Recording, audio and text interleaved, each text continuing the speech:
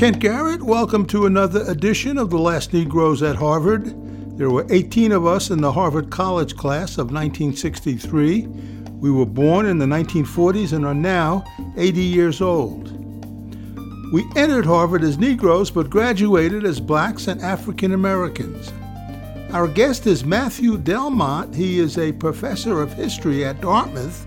He is also in the Harvard College class of 2000 in Lowell House. His new book is titled Half American, the epic story of African Americans fighting World War II at home and abroad. I'm joined by 15 of my Harvard classmates. Hi, Bill Collins. I live in Aiken, South Carolina. I came here about 30 years ago for work at the Savannah River site. That was after graduated from Harvard in '63 and New England born and bred, and Navy 20 years, and then Westinghouse for a while, then the Savannah River site, working in nuclear power and nuclear waste cleanup and so on. Now retired from all that. Okay. Living here with my wife. All right, Alden. Grew up in Connecticut, and then I've lived in South Carolina, in Aiken, actually, DC, Flint, Michigan, Chicago, and now just south of San Francisco. And frankly, I'm a little bit pissed off at Kent. He keeps bringing these speakers in here, and most of them have written books, and I just can't keep up. You got to take speed reading. You got to read. Peter. Hi, I'm an editor and writer. I live up in the northern tip of New Hampshire in a 200-year-old farmhouse a few miles outside of a little old logging town, Lancaster, right on the Connecticut River, probably about the same size it was during the logging drives. Well, with all the suppression of history and false history going on in the country, as it always has, I suppose, we're looking forward to this. Such an interesting book, it looks like, and we're looking forward to it today. I might, by the way, I first learned about the Double V campaign and the Black experience in World War II and what was going on and trying to integrate the Army up at higher levels of the government through the work of some Harvard graduates too, from the books of one of our members, Spencer Jourdain. His 4-volume history of this country through the eyes of a Black family and Black veterans going back to Civil War. Jerry. Good morning. I'm in Pasadena, California, and Alden, I'm with you. I'm only halfway through American Midnight at this point. It's hard to keep up with all the books, but it's a great read, no question. So, environmental lawyer, I did spend time in Mauer freshman year with David Othmer. We loved it. Hopefully it's been renovated since then, but who knows? Hopefully there's enough hot water anyway. So anyway, after Harvard Law School, Peace Corps in Cusco, Peru, and then I worked for the federal government, state government, oil companies, nonprofits, et cetera. I was an environmental lawyer and still am kind of semi-retired. Okay, Allison, Cindy. Hi, yeah, Allison Wardle, Cindy. Grew up in Omaha, Nebraska, class of '63, then the Peace Corps in Turkey, and master's at Harvard, Middle Eastern Studies. And then basically I moved to Italy, and basically after that, I just worked with my husband in his businesses. We also have a winery, and that's what I'm still doing. Okay, Nick. Nick Bancroft, outside of Boston, Medfield, Mass. Across from you, freshman year in Matthews North. And after Harvard College, Harvard Business School, India for 2 years with small businesses, back to Boston, investments, and trusts and wills and that sort of thing, retired. Okay, George. George Jones, class of '63, currently in Ann Arbor, Michigan. And it occurs to me that I should perhaps get a background that looks more like what the weather actually is here now. Right. Marcy. I I run Clean Air Campaign and its Open Rivers project in New York City. Help lead the successful, iconic battle to get billions of federal dollars reallocated from the Westway Highway and River Development Project to mass transit. I'm now trying to ensure that our invaluable archive is made more accessible to counter disinformation and the rewriting of history. Okay, Mason. I'm Mason Morfitt. I spent the last 35 years of my professional life working in land conservation. Since then, I've been working in climate change. I lived in Maine. I do live in Maine enough of the year to know that you want to get out of it in the wintertime. So over my shoulder, you can see the bright light of a Florida afternoon. David Othmer. David Othmer in Philadelphia. God, haven't heard of Mauer Hall for forever, and suddenly it's on the tip of everybody's. Just talking. I grew up in South America and Central America, and went to the business school. And my career has been in the nonprofit world, primarily in nonprofits, primarily in public radio and public television. Okay, John Woodford. Oh, hi. John Woodford here in Ann Arbor, Michigan, where I did editing and writing for a university publication for about 20 years or so. And before that, in New York and Chicago with various publications. Hampton Howell, class of 63, living in Nashville now. Like a lot of you, I spent time in South America, in Brazil and Puerto Rico. And I guess I was a token. I'm not sure whether I was a token jock here or not. Okay. Yeah. Spencer. Hi, that Florida light is what you see shining through my window. I'm Spencer Jordan, and I am a class of 61, Kirkland House. And I have since then been engaged in Black economic development, and for 30 years, first 30 years, and then last 30 years in sustainable development, economic and educational. The third thing is aspect of my life has been writing, and the books. Thanks a lot, Peter. That was a very gracious thing for you to say.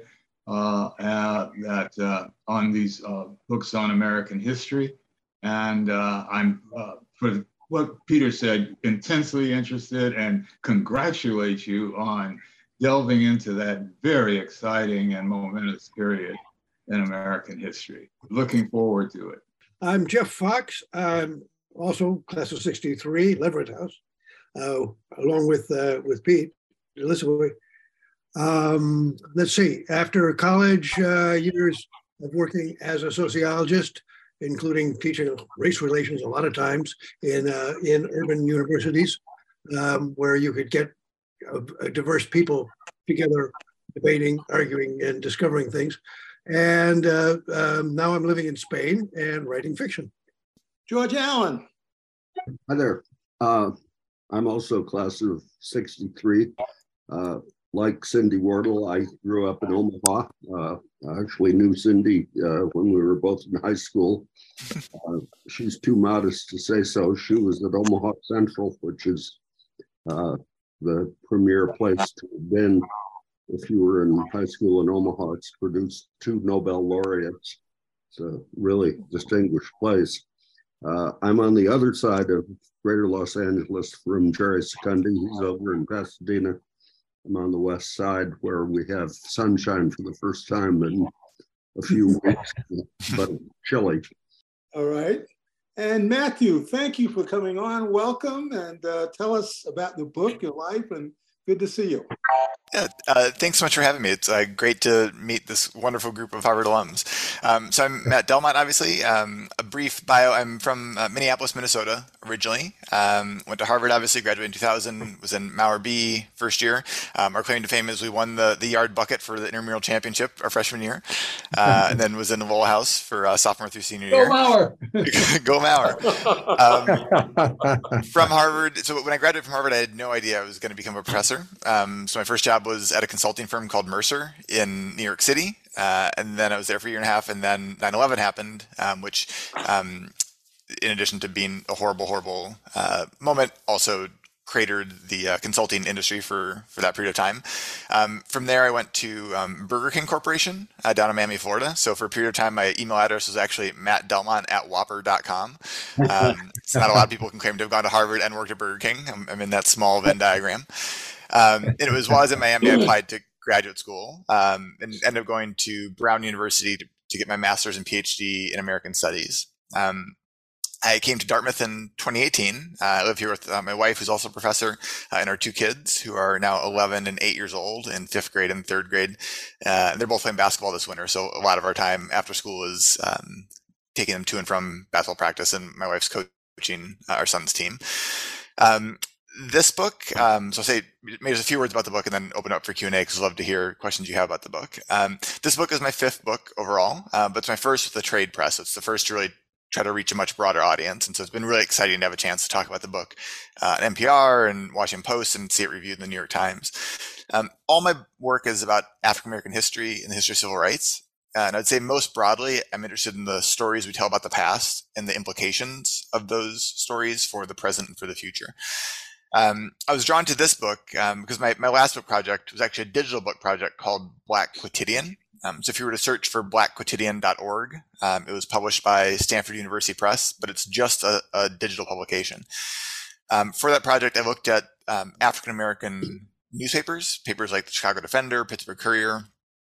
Just go through different historical newspapers to try to get a sense of what day-to-day life was like for different Black communities at different points in time over the last 100 years. When I was going through newspapers from the war years, I kept coming across small stories and pictures of the more than 1 million Black men and women who served the country during World War II.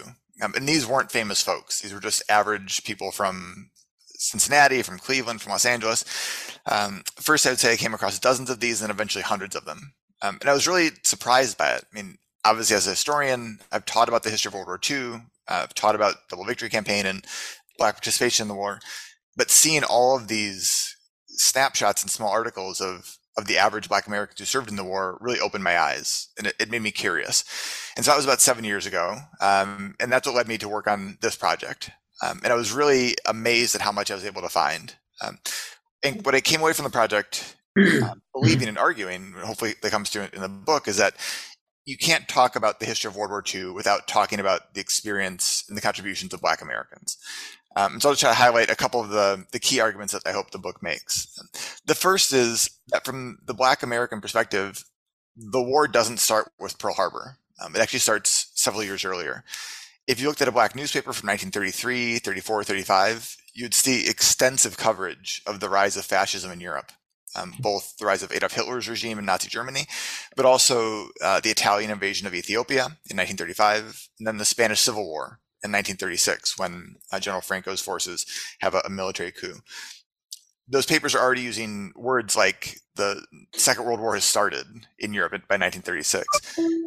Black Americans were among the first to recognize the really serious threat that fascism posed and that Adolf Hitler's regime posed, because they recognized the commonalities between the kind of policies that Hitler was implementing in Germany and the kind of treatment Black Americans were receiving, particularly in the Jim Crow South. They understood that Hitler was explicitly pointing to Jim Crow policies to help justify his treatment of Jews in Europe.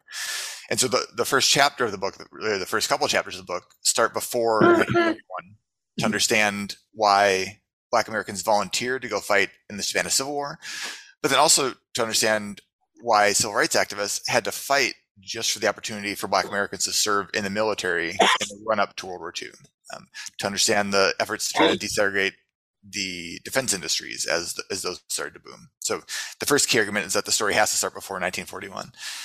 The second argument is that Black Americans were really vital to helping win the war in a military perspective. And this is actually an argument I didn't know I was going to be making, or I didn't know it was going to be as large of a part of the book as it ended up being. I think everyone's familiar with groups like the Tuskegee Airmen, and there were a number of Black units that ended up in combat roles. Tuskegee Airmen were the pioneering fighter pilots. You had the first group of Black Marines, the Montford Point Marines, who served in Iwo Jima and Saipan. There were groups like the 761st Black Panther Tank Battalion that fought for 160 days consecutively across 4 major campaigns, including the Battle of the Bulge. There were Black troops at D-Day. Every major battle, Black troops were involved. But by and large, the much larger role that Black troops played was in the supply and logistical forces. These were the people who were clearing jungles to build runways, building roads through really arduous terrain in Alaska and in Asia, helping to load and unload ships and trucks, and then driving those trucks across Europe. I think if we understand World War II not just as a battle of strategy and will, but as a battle of supply, then it becomes really clear the really important role Black Americans played to help win the war. I think the best example of this in the book is a group like the Red Ball Express truck drivers. When we think about D-Day, D-Day just stood for Day of the Invasion. There was still D-Day +1, D-Day +2, and it was really the weeks and months after that that was the second and really larger part of the battle, because America and the Allies had to supply all of the troops that had just crossed the Channel and were now pushing into Europe. The Red Ball Express helped to move 400,000 tons of supplies. They're moving thousands of tons per day, ammunition, food, gas, oil, everything that the troops needed as they're pushing through. That group of truck drivers is what helped to make the Allies the most mobile force in the war, far more mobile and dynamic than the German military was. That was a detail I didn't know was going to be as large of a part of the book as it was, but I came away from the book arguing not just we have to talk about the experience of Black Americans, but that the Allies truly couldn't have won the war if they didn't have this vast number of Black troops forming the backbone of the supply and logistical effort. So that's the second piece. And then the third piece is that for Black Americans, the war doesn't end in 1945.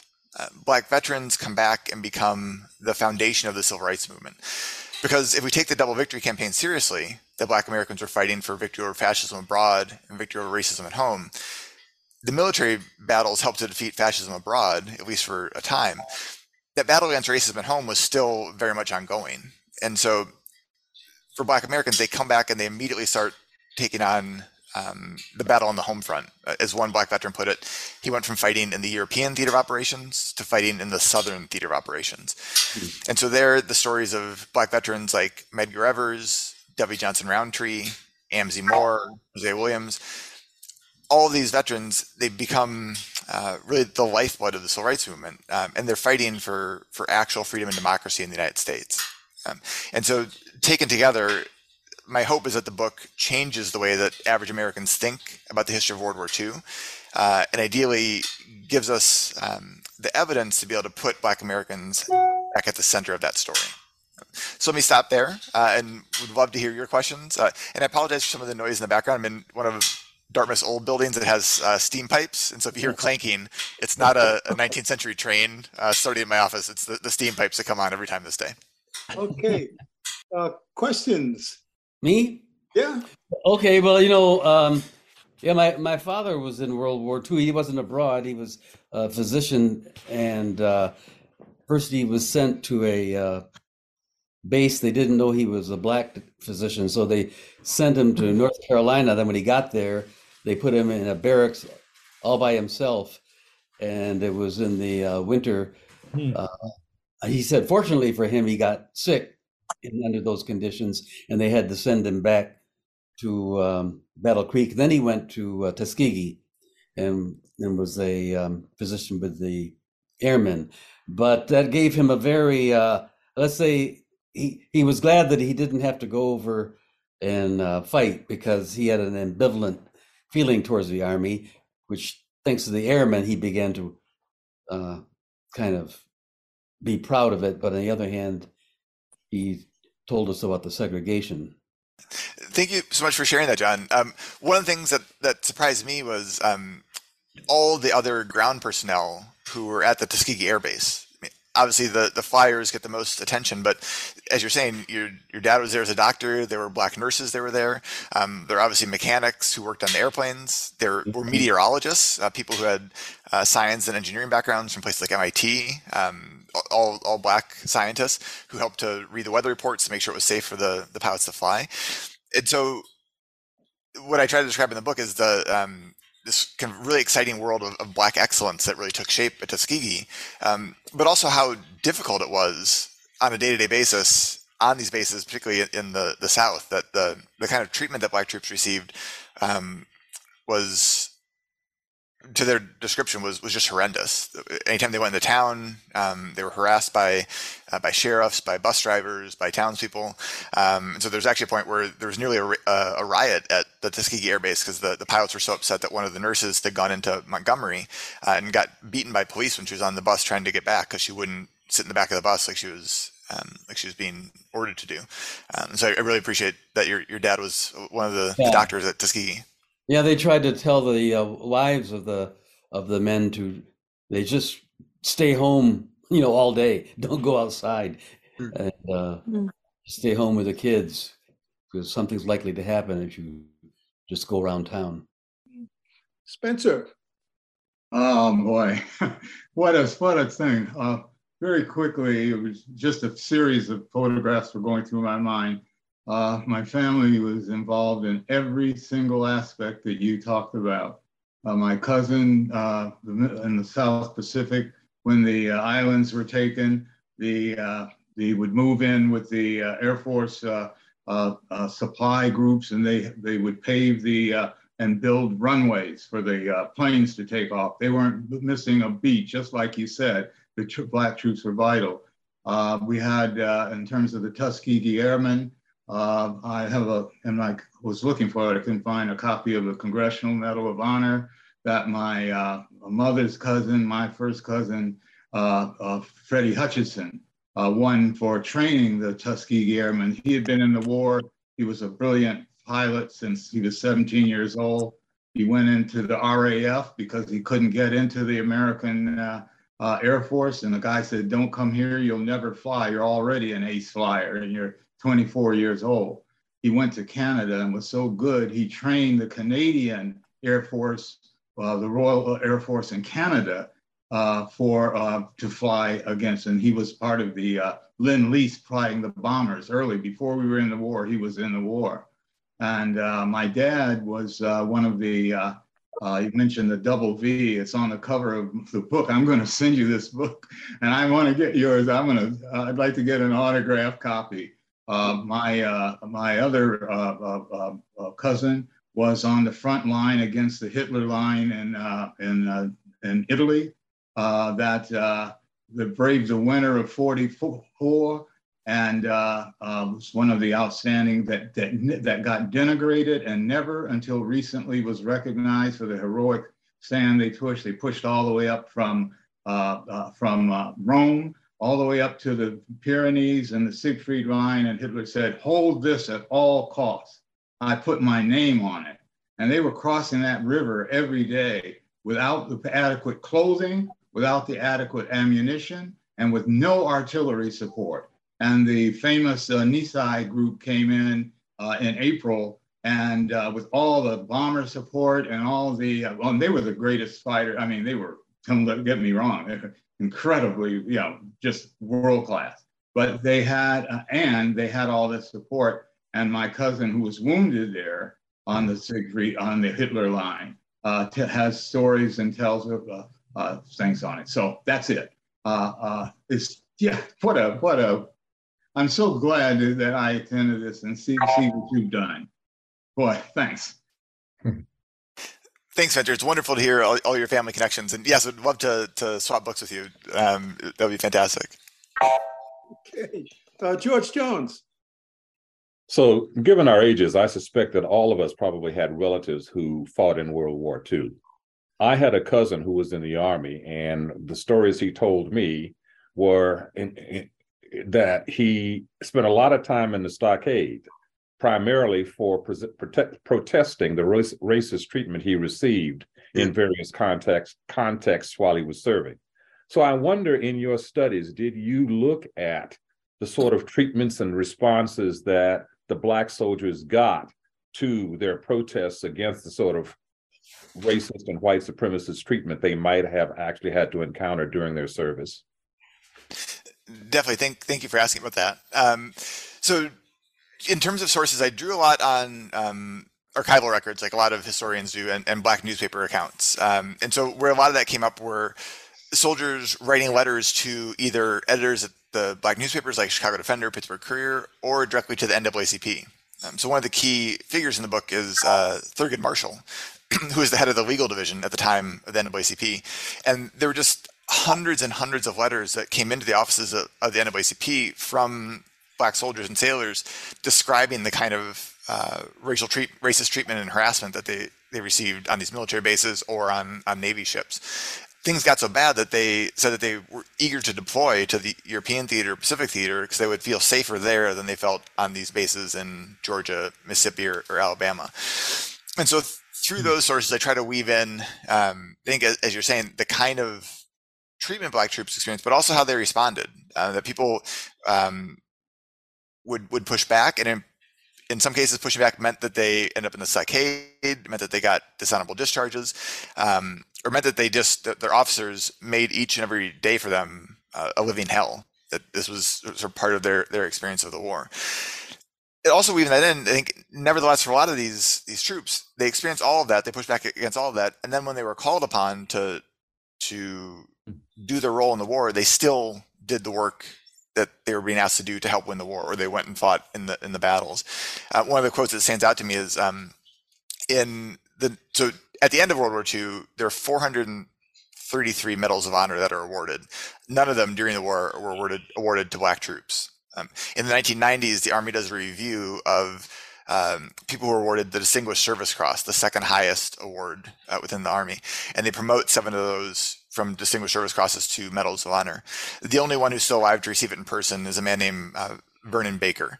And what he said was that he said, "I was an angry young man. We were all angry, but we had a job to do and we did it." And I think for me that was powerful because there's sometimes a misconception that people either were extremely patriotic and they did service, or they were dissenting and they were only sort of protesting the kind of treatment. I think for a lot of these men and women, both things could be true. Right? That part of what frustrated them so much was that they're being treated this way in the service of their country, being treated this way while wearing the uniform of their country, willing to risk, in some cases, give their lives to defend the United States. And I think overall, I think why it's so important to foreground these stories is these typically are not the stories we tell about World War II. Right? We've gotten to this point where we tend to talk about it as the quote unquote good war fought by the greatest generation. Parts of that story are true, but when you focus on the African American experience, the country was a deeply, deeply racist place in the 1940s, right? And that was evident to anyone who was paying attention. I think we've lost part of that story through the kind of mythology that's been built up around World War II since then. I'd be interested in a little bit of amplification of what you said, that some of these soldiers came back and got into the civil rights movement, and how it caused people to get in the civil rights movement. I had the honor at the end of my sophomore year, I went down with a German friend of mine, and we hitchhiked around in the South and went to Jackson, Mississippi, and I happened to meet Medgar Evers. And I can remember exactly where I was on our graduation day when that announcement came over the radio that he had been murdered. So I'd like to know a little bit more about the causality, perhaps, in the civil rights movement. Yeah, thanks for asking. So let me approach it in a couple ways. I think one, a key part of the story is that the infrastructure of the modern civil rights movement gets built out during World War II. Now, obviously, Black Americans have been protesting and fighting for freedom for decades and decades, and had organized some of the key civil rights groups even before World War II. So it's not like it starts from nowhere, but the infrastructure gets built out during the war. What I mean by that is, during the war, the NAACP, for example, is really primarily an organization that's located in the Northeast, and particularly in sort of New York City and areas around that. by the end of the war, they have branches all across the country and members all across the country because of intentional organizing efforts. One of the characters in the book is Ella Baker, the grassroots organizer who becomes more famous for her work with the Student Nonviolent Coordinating Committee in the 1960s. She's the head of the NAACP effort to organize branches during the war. And she's tremendously successful because she has the insight that you don't have to be a professional class person to be a leader. You don't have to just be a black lawyer or a doctor to be a leader. She's organizing among sharecroppers and among barbers and everyday black folks. She's going all across the South, the Mid-Atlantic, Midwest, organizing these chapters. And so there are tens of thousands more members of the NAACP by the end of the war than there are at the start of the war. So there's an infrastructure there, because membership also means that the NAACP has more money to be able to fight some of the legal cases that come out after the war. So the infrastructure gets built out. The second thing is, for that generation of black veterans, they had just fought a war that was at least nominally about freedom and democracy, right? And they very rightly said, we want that same freedom and democracy we were trying to bring to Europe. We want to see that in the United States. And so and very pointed questions about what is America about? Like, is America going to be an actual democracy? Those are helping to fuel the efforts of black veterans. Thinking about Medgar Evers, he's 19 when he gets sent to Europe. He's part of a group that is linked to the Red Ball Express. They're unloading and loading cargo for these Red Ball Express truck drivers. His unit arrives at Normandy just days after the D-Day invasion.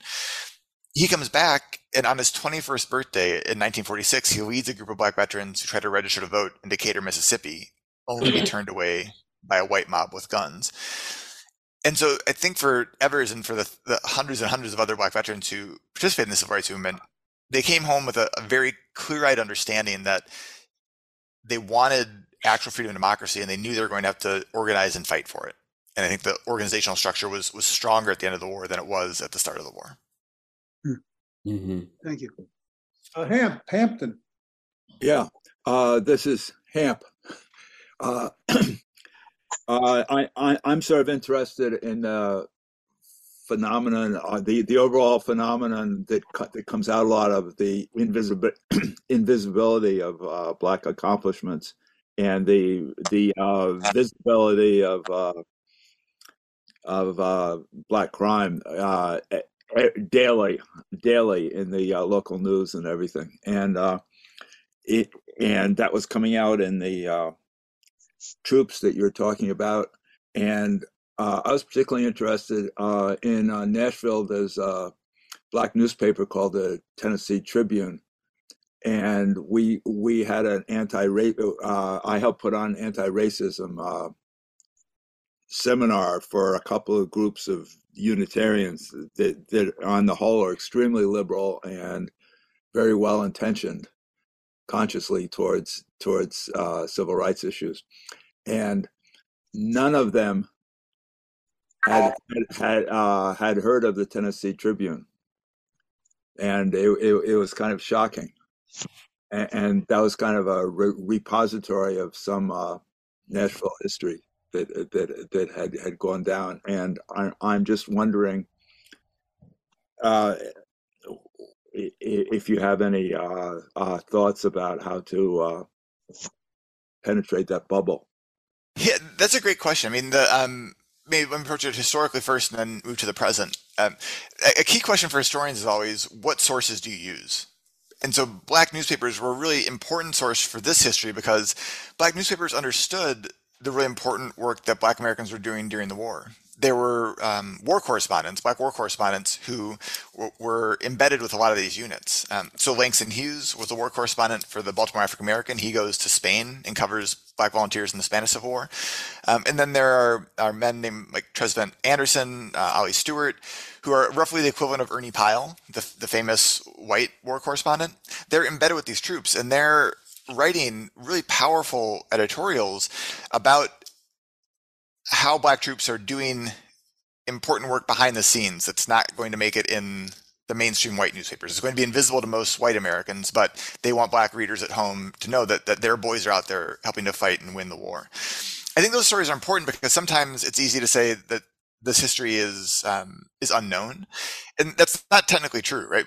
Black people knew this history. I think some of the alums on the call, they talk about like family stories know this history. Black newspapers recorded this history, but these histories were intentionally written out of a lot of the mainstream accounts of the war, the kind of things that would show up in U.S. history textbooks. Like the evidence was there, it's just that the people by and large who were writing the mainstream histories for the several decades after the war didn't focus on these accounts. Because if you looked at a mainstream white newspaper from the war years, you would have hardly any idea that there were 1 million Black Americans in the war.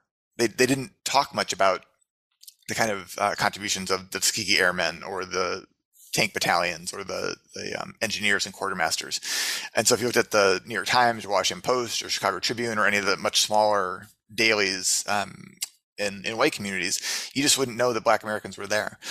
And so I think going into the present, I think there are two things to say is I think a lot of these debates about how we can and should teach history are obviously aggravating to me as a historian because they're so wrong-headed. But I think what I try to push people on is the question is always about evidence, right? That we're not making these things up, right? That the history I write in this book is it's the history, whether Biden's in office or Trump's in office or Obama or Bush or whoever comes in the future. Right? This history is the history because it's based on evidence. And so I think encouraging people to reach out broadly in terms of where they're drawing evidence from historically.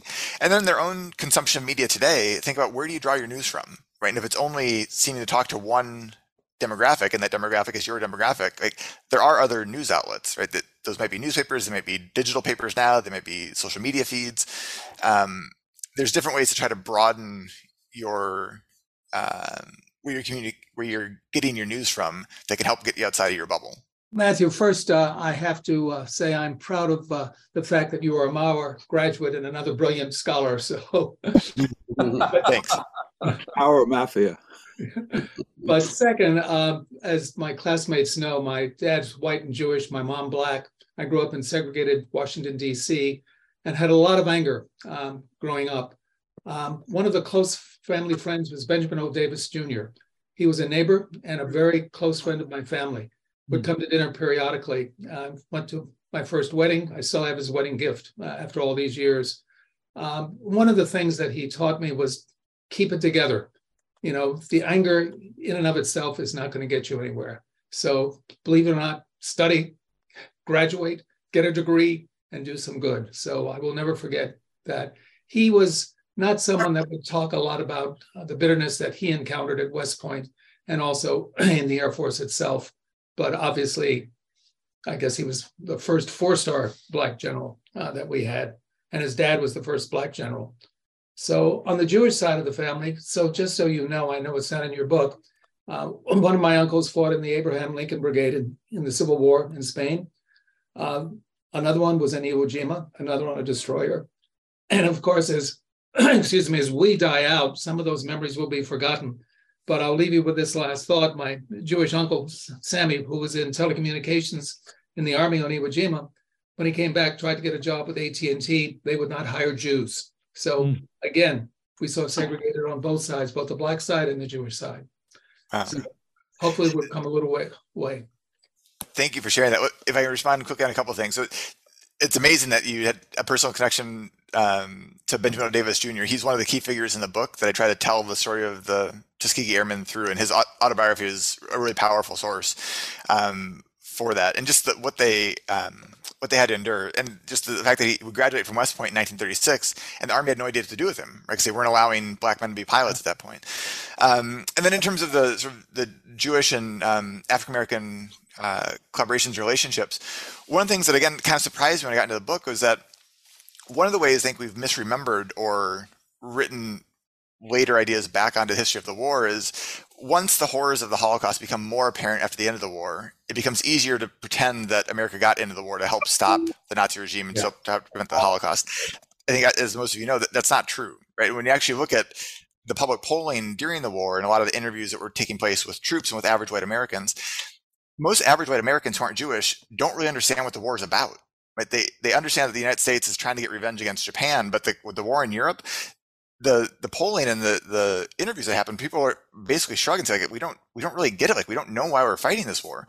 And so one of the things I try to argue in the book is it's really Black Americans and Jewish Americans who have the most clear-eyed view of like what's at stake in the war, because they understand the horror and the terror of Nazism much more clearly than average white Americans who aren't Jewish do. So I think it's an important point. Thank you. Bill. Yeah, I just wanted to mention Dory Miller, who was the mess attendant on board the West Virginia at Pearl Harbor, who, after carrying some wounded people from down below, manned a machine gun and fired it for a long time, probably brought down at least one Japanese aircraft. He did get recognition quite early, Navy Cross awarded by Admiral Nimitz personally. He was killed later in the war on board a different ship, and there's now an aircraft carrier, I understand, going to be named for him. Next Ford, one of the upcoming Gerald Ford class carriers. So he did get recognition, and his image was used in selling war bonds and so on. Yeah, thank you for mentioning that. One of my talks next week is down at the Naval War College in Newport, Rhode Island, which I'm looking forward to having a chance to talk with them. One of the things that really, so Black Americans obviously take tremendous pride in Doris Miller and what he does at Pearl Harbor, and they link it to the kind of absurdity of the Navy and the Army's racial policies, because particularly in the Navy, there aren't any non-combat roles on ships, right? That they're only allowing Black men to serve as mess attendants, where they will essentially wait on and serve white officers. But if you're on a ship and you're a mess attendant and torpedoes start hitting your ship, or you're in an air raid, right? You're in combat. And so not only Doris Miller, there are other Black Americans who died at Pearl Harbor who performed heroically, even though they weren't in combat roles later in the war. But that absurdity of the racial policies that would suggest that Black Americans don't have the courage or the intelligence or bravery to serve in combat roles, they really pointed to Doris Miller as evidence that was a faulty policy. I wanted to ask, because this is an ignorant question, I'm sure, for people who are historians, but the segregation of the troops, how was that justified? Was that something legal, or was it de facto? But I mean, it did happen in Europe. There were troops that were just groups of Black people, and they weren't integrated with the other troops. And how did that happen? Yeah, thanks for asking it. And there are no ignorant or bad questions. It's a great question, actually, because it points to there was no strategic or tactical purpose for segregation. It was actually the opposite. It was tremendously cumbersome, onerous, and resource intensive to have to maintain segregation among a massive military. It made the military a less effective fighting force to have to segregate everything, because it meant that they had to keep track of Black and white troops in different deployments. They had to have separate latrines, separate dining facilities. Everything was separate. The justification was the military's own policies. So between World War I and World War II, the military intentionally pushes out as many Black Americans as they can. They write their own internal documents that have these very deeply upsetting claims that draw on racial pseudoscience to argue that Black Americans don't have the same intelligence, courage, or capacities really to be military leaders or to be able to serve in combat. And so they use that. These are the documents that they end up teaching at places like West Point between the 1920s and all the way up into World War II. And so the Army's policies and their sort of belief system is that Black Americans just aren't cut out to do the job. And so they use that to maintain segregation. Obviously, at the time, segregation's the law of the land across the South, and it's the policy, the day-to-day policy in many parts outside of the South as well. And so that's why you don't see the military move away from it, is that they know there's going to be outcries from white Americans. And so one of the things I try to argue in the book is that there was no tactical reason or strategic reason to segregate. The only reason to do it was to appease white racial prejudice. Yeah, they were so unqualified that they blundered their way all the way to the Stey River in Germany. And when Patton got there to declare the end of the war, who did he see but the 761st Battalion there? They had gone so fast that Patton lost touch with where they were. And they went all their own through Germany and got to the Stey River and were there sitting on the tanks drinking with the Russians. Now, the thing that I really liked hearing about was that you brought up in your book about the press, the Black press, the Pittsburgh Courier and the Murphy families, Afro-American, were instrumental in mobilizing Black enthusiasm for the war. And another thing was the radio stations and the churches, the Wings Over Jordan broadcast out of Cleveland was one of the only national Black broadcasts in the country. And they were a church-based one, and every Sunday morning, they would have speakers on promoting the war. My dad was one of them, and we have letters from the soldiers, from the field saying, "Thank you for doing this. You're keeping our spirit up." And we know what we're fighting for. That was for the Double V campaign. His speech was all on the Double V campaign, and even a guy from Africa wrote back and said, I heard your speech. It was incredible. And so that the press and the radio and the churches were all in on that. So that was a great part of the thing. I see that you have a book on the nicest kids in town. Yeah. About the rock and roll Dick Clark. Yeah, American Bandstand. Yeah, I wonder. I wish you could come back. If you can't talk about now to dovetail issues of domestic Jim Crow and segregation to get into the American Bandstand and rock and roll. You probably, I don't know if you could do it now, but could you ever do it in the future? Sure. Yeah. Happy. Ken can send me an email. We can find another time. Thanks for asking about it. You can also, for that project as well, there's a digital companion to it. So if you are okay with reading stuff on the web, maybe about a third of the book content is on a website called nicestkids.com. The short version there, and this won't be news to anyone who grew up outside the South, is that the racism was equally intense in places like Philadelphia. And so what I tried to show in that book was that they used a series of very underhanded techniques to maintain segregation on American Bandstand. And that was very similar to how the Philadelphia public schools became racially segregated at the same time in the 1950s and 60s. That was my first book project that grew out of my dissertation. We'll have to have you back for that. Wow. Yeah. Jeff. I have two very different kinds of questions. So I'll ask the first one now, and maybe I'll have a chance to ask the second one later. One of them was right after the victory of the Allied troops, and there are all these Black troops, like in Germany and I think in France and elsewhere. And do you get at all into their experience and how they were received, and if that changed their attitudes, seeing that